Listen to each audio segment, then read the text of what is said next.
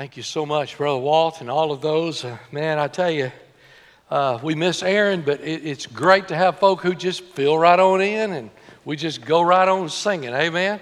Good to see the Ramies with us. Amen. They've been on the West Coast. They need some debriefing and all here. It's great to be in the house of God. Amen. Thank you all so much for being here. Let me just encourage you. I don't know what the music's going to be tomorrow night, but it'll be good, whatever it is. And the preaching's going to be out of this world. Dr. Rock Collins will be here. Don't miss tomorrow night. It's going to be great. If you like good preaching.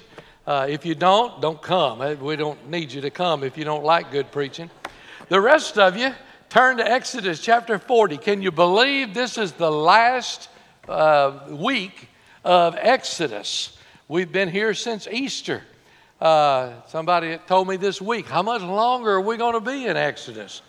Most of us, the truth is, we've left Egypt, bless God, but we hadn't got to Canaan land yet. So we're kind of in between, somewhere between Egypt and Canaan land. We'll try to finish Exodus chapter 40 today and then pick up. Then the next person said, well, what are you preaching on next? You know, these preachers have their outlines lined up 2 years in advance.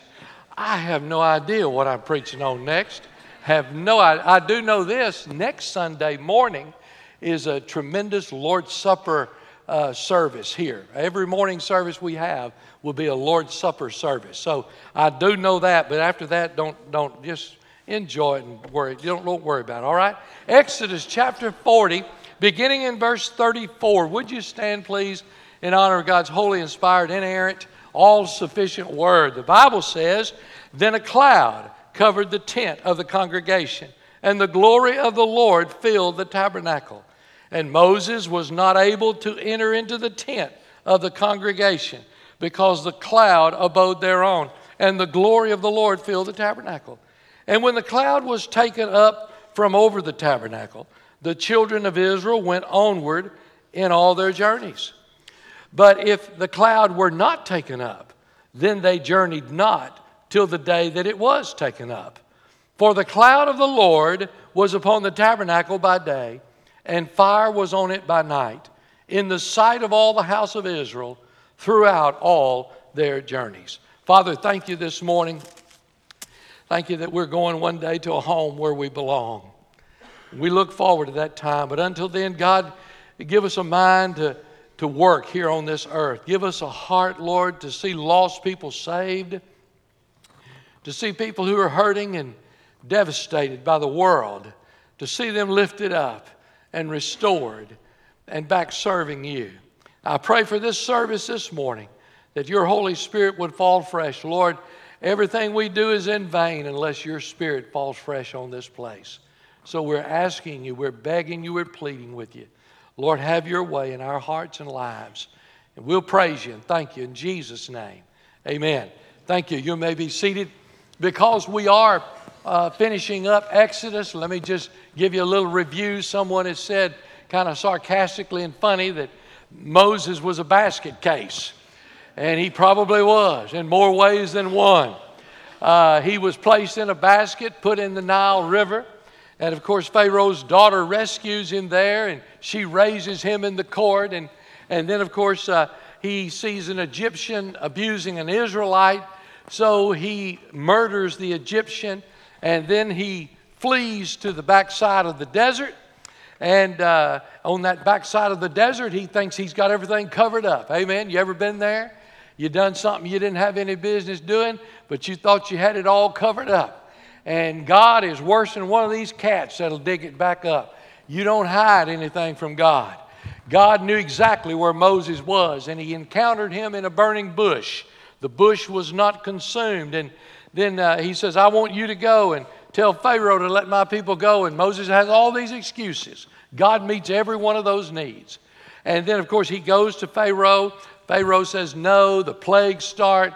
It adds up. There's 10 of them. The worst plague of all is the last one, where the firstborn of every child, every family that did not have the blood over the doorpost of their house, that firstborn child was killed.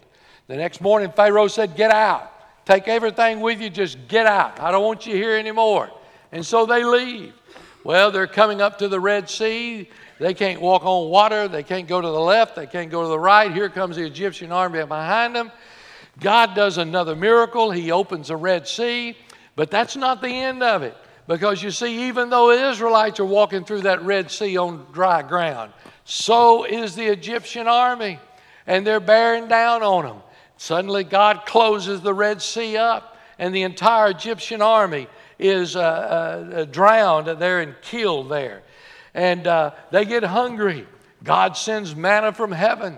They get thirsty. God sends water from a rock. Now Moses in chapter 32 is up on the mountain and he's having a great time with the Lord.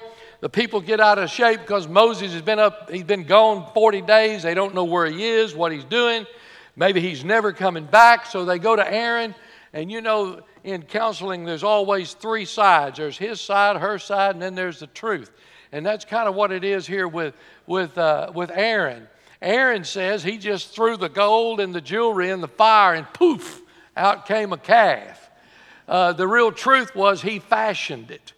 I mean, you know that it's what it's like to get blindsided by sin. I mean, you're cruising along and everything's great, and all of a sudden, bam, here comes sin. And that happens. That happens to all of us. But for many of us in this place today, we're probably not blindsided near as much as we just sit down and determine we're going to sin. We say, Lord, I know what you want me to do, but I tell you, this is what I'm going to do.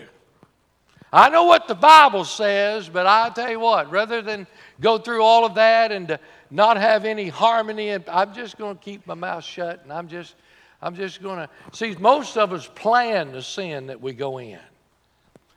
He repents. 3,000 of them are killed during that time. God's hacked off. He told Moses, you better get back down there. Them people you brought, Moses reminds them, God, they're your people. And God relents, and he gets down there. They're having a party. They're naked. They rose up to play. There's noise in the camp, and it's not worship and majesty, I can tell you that. Here's the deal. It's not the heathen that are worshiping the golden calf. It's not the reprobates that pool their jewelry to make it all possible. It's not the world that went to Aaron and said, we've got to have something that we can follow, that we can put our eyes on, that we can put our hands on. It's not that. It's the people of God. And the same thing happened. When you come to where you're calling good evil and evil good, folks, you're exactly where America is today. And it's not just the world. It's the church. When a pastor will get up in a pulpit and say something that the God says is an abomination, and you get up here and you whitewash it, and you say, well, it's really not that bad. I mean, you were created this way, and God loves everybody. God, hey, it's all going to work out in the end. I'm telling you, that is wrong. And we're at that place in America today. I've got preacher friends that won't even let them put an American flag in the... I guess they think their people so dumb that they're going to worship the flag. We don't worship the flag, but I want to tell you this while I'm here. America is worth standing up for. I'll tell you this. America is worth praying for and encouraging one another and to lift each other up. It's not political. The world wants to make it political. This is not political. It's biblical. If we're not going to stand up for the Word of God, who in the world do you think will? If we're not going to teach our young people that it's sin for homosexuality, who do you think will? It's sure not the television. It's sure not the school textbooks. It's sure not the government. Wow, I'll just tell you right now, this morning while we're sitting here in the air conditioning enjoying life, we've got different soldiers over there trying to help people escape from Afghanistan. This week, I sent to Brother Casey, this week we got a letter from the World, Christian World magazine, and the clergy and all in Afghanistan got this letter this week from the Taliban. We know who you are, and we know where you are, and we're coming after you. And you know what they sent back? Come on. Come on. While we're sitting here enjoying the finer things of life, there are folk all over this world dying for the cause of Christ. It's worth standing up for. In Haiti this morning, not only the turmoil in the country, but the earthquakes and all of that stuff. Man, you could go country after country after country. And I'm telling you, if somebody don't begin to stand up here in America, they're going to be naming America as one of those countries. Well, I got all swung up. Y'all do that to me. Where do we go? Let me tell you my advice for you this morning. Follow the cloud. Just follow the cloud. He said in verse 38, the cloud of the Lord was over the tabernacle by day, and fire was in the cloud by night, in the sight of all the house of Israel during all their travels. You say, preacher, what does that mean? Listen, this is not a symbol. This is representing the presence of God. What it means is, if the cloud went north, north is this way. If the cloud went north and you went south, you're out of the will of God. What it means is, if the cloud started moving, but your family said, well, you know, we don't feel like going to church. We're not going to do that today. The more the cloud left, the farther you are away. So how do you do it? You turn around and you get after the cloud. You follow the cloud. That leads us to an important conclusion here. God's will is a relationship. It's not a location. Some of y'all came in here today to see God. Man, God wants to be in you. You're the ones who ought to brought him in here. We don't go somewhere to see God. We have God in us. He dwells in us. When we say to God, show me what to do, the Lord says, stay close. When we say, oh God, I'm scared, God says, follow me. Oh God, give me some answers. God says, give me your heart. I love you, Laquita. She had a bad report this week. You know what she said? I'm ready, whatever God wants. Man, that's following the cloud. That's following the cloud. Numbers 9:23, at the Lord's command, they camped. And at the Lord's command, they set out. And I want to tell you, if we'll do the same thing, God will guide each one of us. Now, let me tell you something. Go ahead and punch your wife and wake her up. Tell her he's fixing to say something good. Get a pen out. It's not original, but it's good. The secret of knowing God's will. If I get one question asked more than anything else, Brother Allen, it'd be, how do you know the will of God? I want to know the will of God. How do I know the will of God in my life? The secret of knowing God's will is in the secret of knowing God. If you'll just come up next to God and just camp there, just follow the cloud, get to know God, you'll know God's will. I guarantee you, the closer you get to God, the more you'll know his will. You won't have to wonder, I wonder what the will of God is. No, you just know God. The issue this morning is, for every one of us, are we willing to follow God? Are we willing to follow God? Well, let me give you 4 things and I'm through. Number 1, I see the commands all over chapter 40.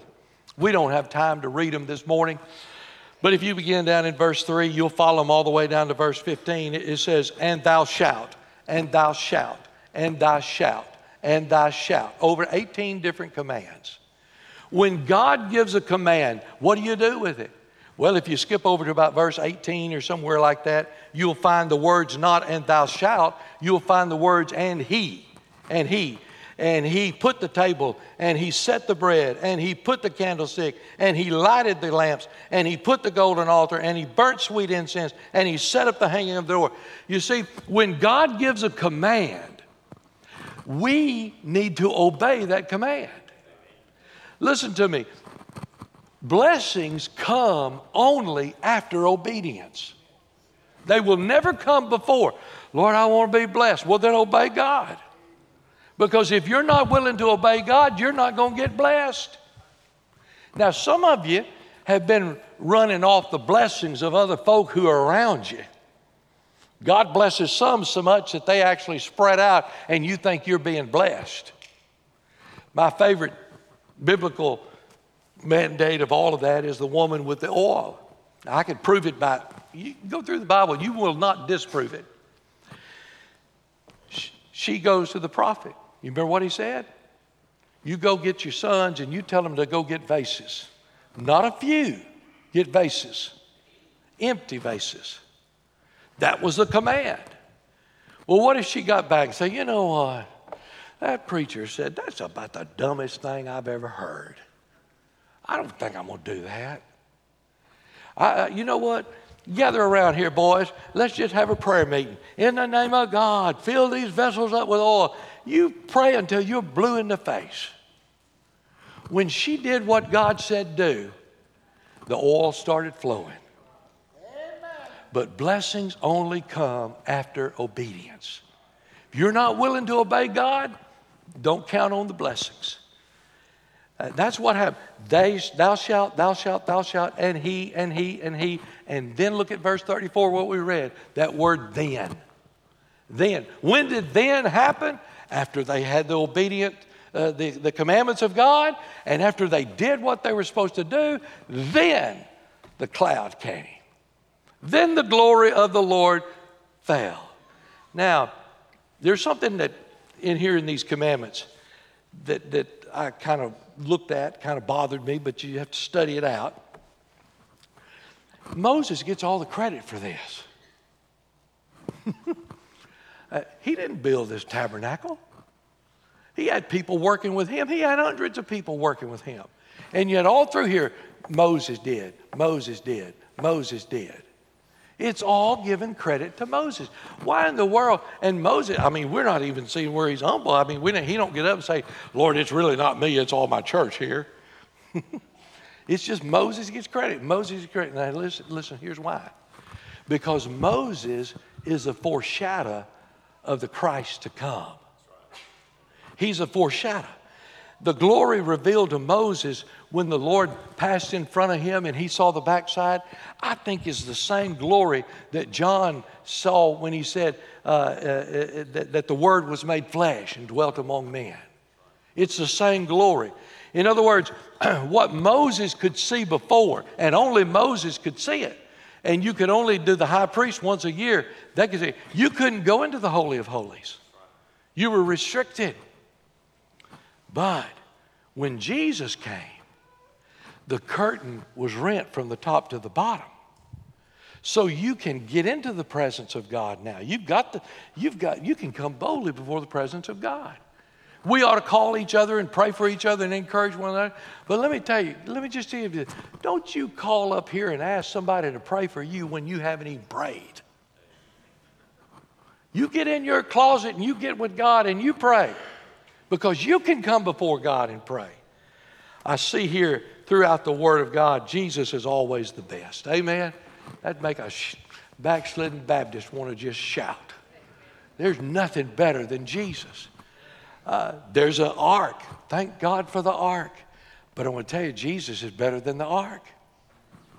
There's a kinsman redeemer. Thank God for that. But Jesus is a true and better kinsman redeemer. The I am, the Lord, He's a true and better sign worker. He's a better Passover lamb. Yeah, there were Passover lambs, but Jesus is the best Passover lamb. Yeah, there's water in the desert, but Jesus is true and better water. He's true and better bread. He's true and better rock. He's true and better son who redeems the nations to himself. He's the fulfillment of the law that reveals the Father to humanity. Deity become flesh. He's the true and better ark of the covenant, the true and better pattern of heaven. Jesus is a true and better offering. He's the true and better high priest. He's the fullness of the glory of God. He's the true and better Moses. He's a true and better Exodus. He by far is better than anyone else listed in the Word of God. Jesus, don't leave Jesus out. Whether you're in Genesis or whether you're in Revelation, look for Jesus. Look for the cross. The commands are here. Secondly, though, the calendar is here. Look at verse 2. On the first day of the first month shalt thou set up the tabernacle of the tent of the congregation. Then look down in verse 17. It came to pass in the first, now he's telling them the command in verse 2. Now he's telling what happens. It came to pass in the first month, in the second year, on the first day of the month, that the tabernacle was reared up. You say, what does that mean? It means God's a God of new beginnings. He's beginning again. Aren't you thankful he's not a God of second chances?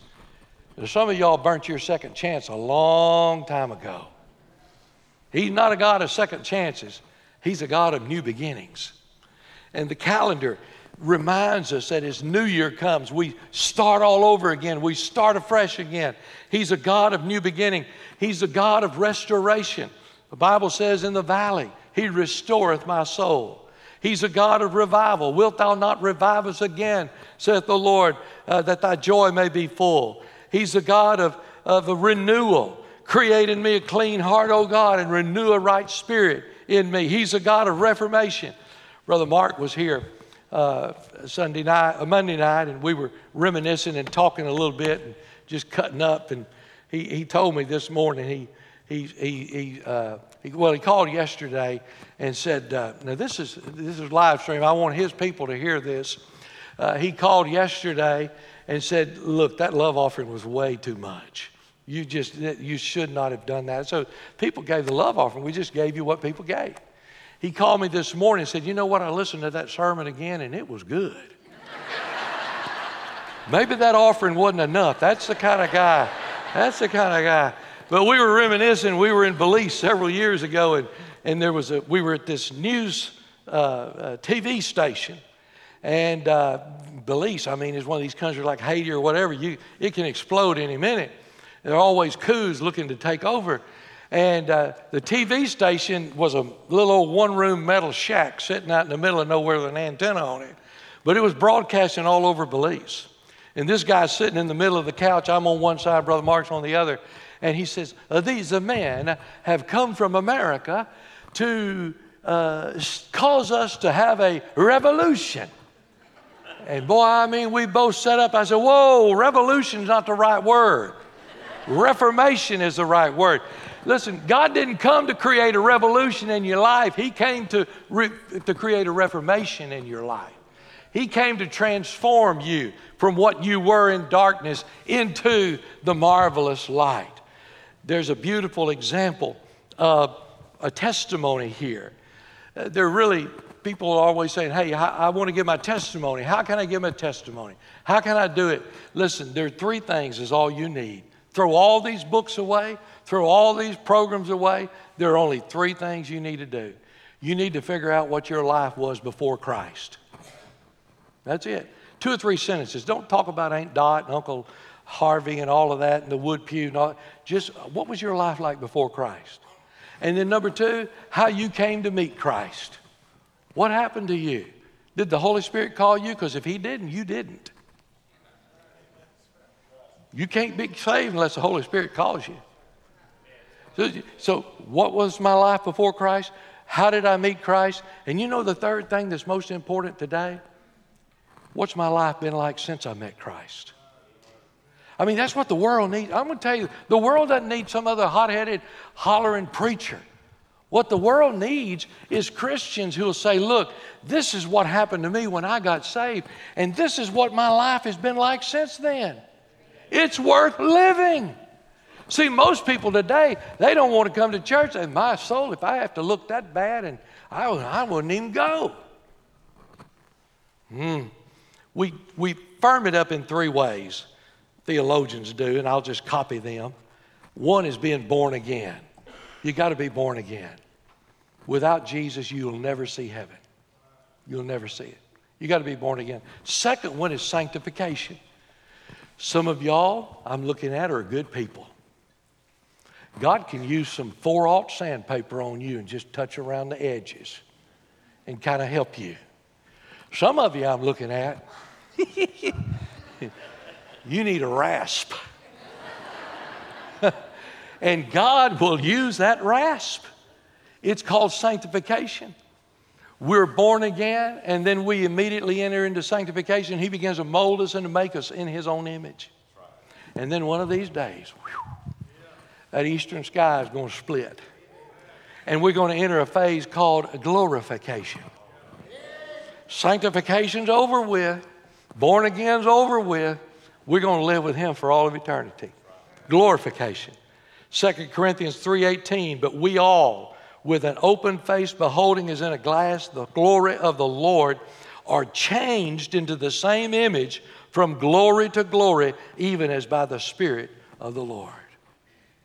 Let me hurry on here and just talk about for a moment the consecration that's found here of the tabernacle. He begins in verse 12 by saying, thou shalt bring Aaron and his sons under the door of the tabernacle of the congregation and wash them with water. Thou shalt put upon Aaron the holy garments, anoint him and sanctify him, that he may minister unto me in the priest's office. This lasted 7 days. He was washed and the robe on, and 4 sacrifices every day with him and his sons. Verse 14, bring his sons. Do the same thing. What does that mean for me? It means there ought to be a time when we examine ourselves. God cannot use dirty vessels. There ought to be a time when we sit down with God and say, Lord, what is it that's keeping me from having real fellowship with you? What do you want me to do? What I need to get rid of in my life? Sometimes it's just fine-tuning. Sometimes it may be getting rid of friends you think you've got. But whatever's keeping you from totally being in united fellowship with God, let me tell you, it'll be worth it if you'll get rid of it and you'll draw close. The consecration of the tabernacle. Let me close with this. You can't leave Exodus without thinking about the cloud. The cloud. The Spirit of God hovered over.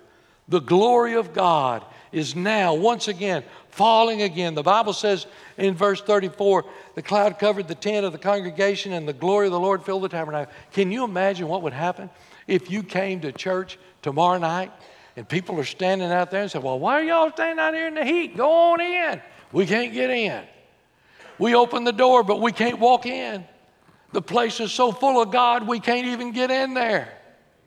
Now listen, that is not going to happen because that's not the way God operates in the New Testament. He would fill the tabernacle in the Old Testament, but our body is the temple of the Holy Spirit in the New Testament. He's wanting to fill us. You ever seen somebody that's just so full of Jesus? I'll tell you what most of us do. We try to stay away from them. They're weird. They're a little peculiar. Man, every time you turn around, Jesus, Jesus, Jesus, Jesus. You know? Huh?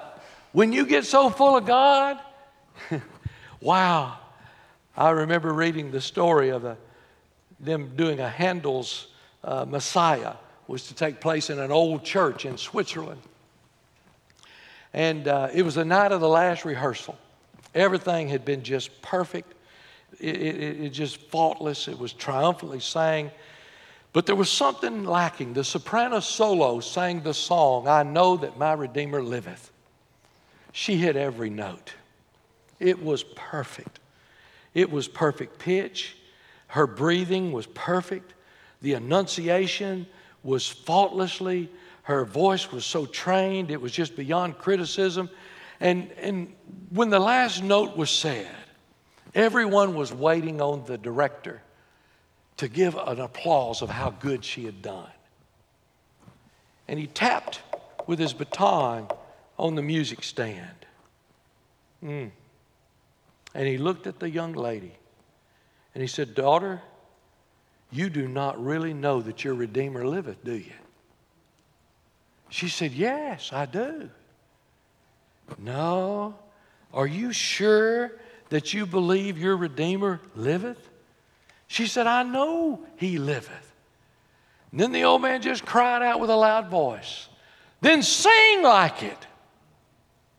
Sing like it. Listen, if our Redeemer liveth, then let's live like it.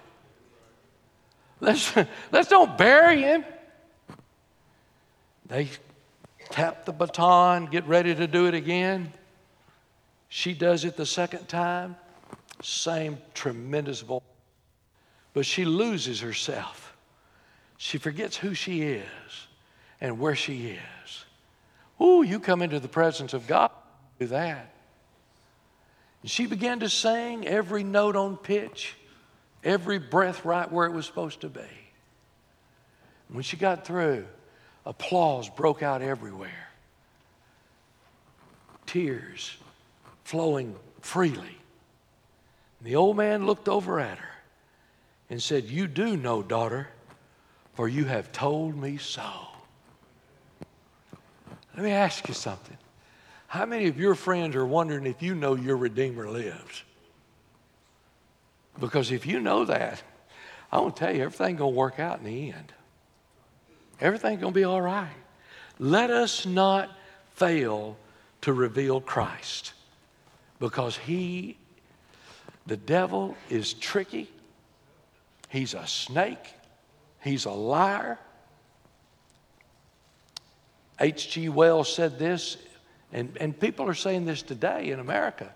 If there was no fall in the Garden of Eden, then you don't need to be born again. If there was no fall in the Garden of Eden, you didn't sin. If there was no fall in the Garden of Eden, there's no God that you'll have to face. There's no accountability.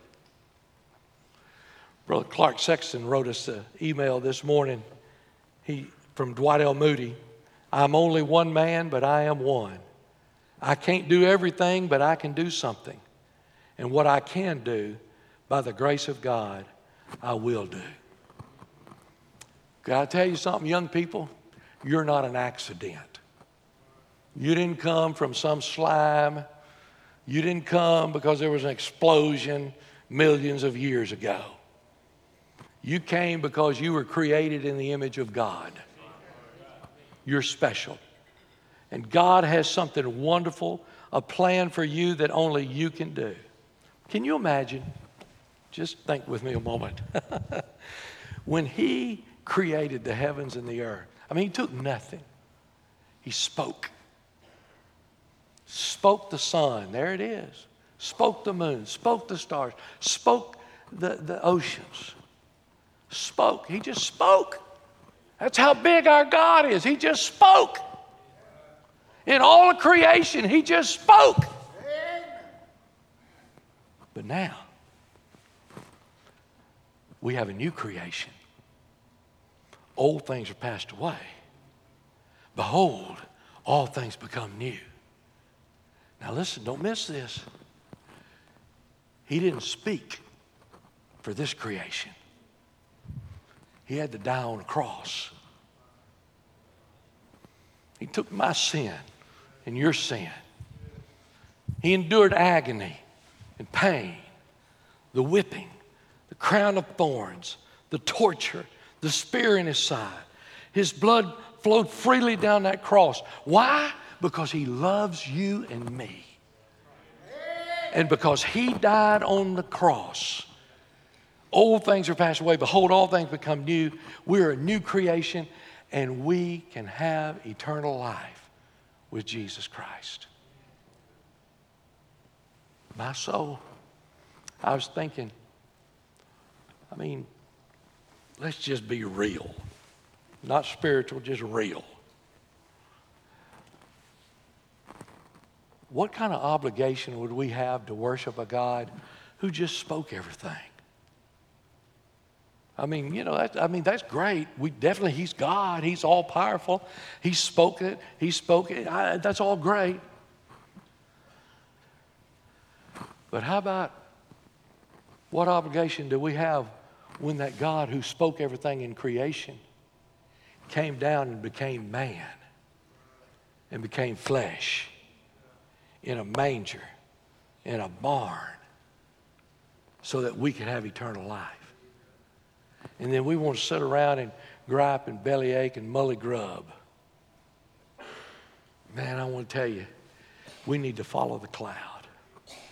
The Bible says in Acts chapter 16, verse 31, "Believe on the Lord Jesus Christ, and thou shalt be saved." I don't care who you are here this morning. I don't care how many great preachers are in your family. I don't care what your mama did or your daddy did. I'm telling you this morning, there's coming a day when the only thing that will matter is, have you been washed in the blood of the Lamb? That's it. Nothing else will matter. It won't matter. You say, preacher, I don't know. Well, I'm going to tell you what, if I didn't know, I'd know. I'd make today the day of salvation. Because you're never going to get the blessings of God until, first of all, you come to be one of His children. And then maybe you're here this morning, you need a church home. This is a great, great church. God has used this church. I've warned this church. They've heard me for 18 years tell you over and over and over and over and over and over that the hand of God is on this place. You can walk in the door and you know God's here. But the same God who puts the hand of God on the place is the same God who can take the hand of God off the place. I can carry you to hundreds of churches that 30 years ago the hand of God was on them. We've got to be obedient to Christ. We've got to do what He says do. We've got to follow the cloud. It doesn't matter what it costs us physically. It doesn't matter what it costs us financially. We've got to follow the cloud. Father, you know every one of us in this building today. I ask you, Lord Jesus, come visit us in a special way. Lord, that we would see you high and lifted up. Your train would fill this temple, this place today. We'd be willing to say, Lord, whatever you want me to do, I'll go. Wherever you want me to go, whatever you want me to say, doesn't make any difference. I'm willing to do it for the cause of Christ. God, I pray today that one that's sitting here arguing with himself, whether or not he's been saved or not, I pray today would be his day of salvation. I pray today for those that need to make other decisions, joining a church or moving their letter. Or maybe, God, there are many in this place that just need to come and kneel at this altar. Say, oh God, I know the cloud went one way and I didn't go. And I've separated myself, but Lord, today I want to come back to the cloud. Lord, I want to follow you. Lord, would you have your way in every person's heart in Jesus' name. Amen. Would you stand with me?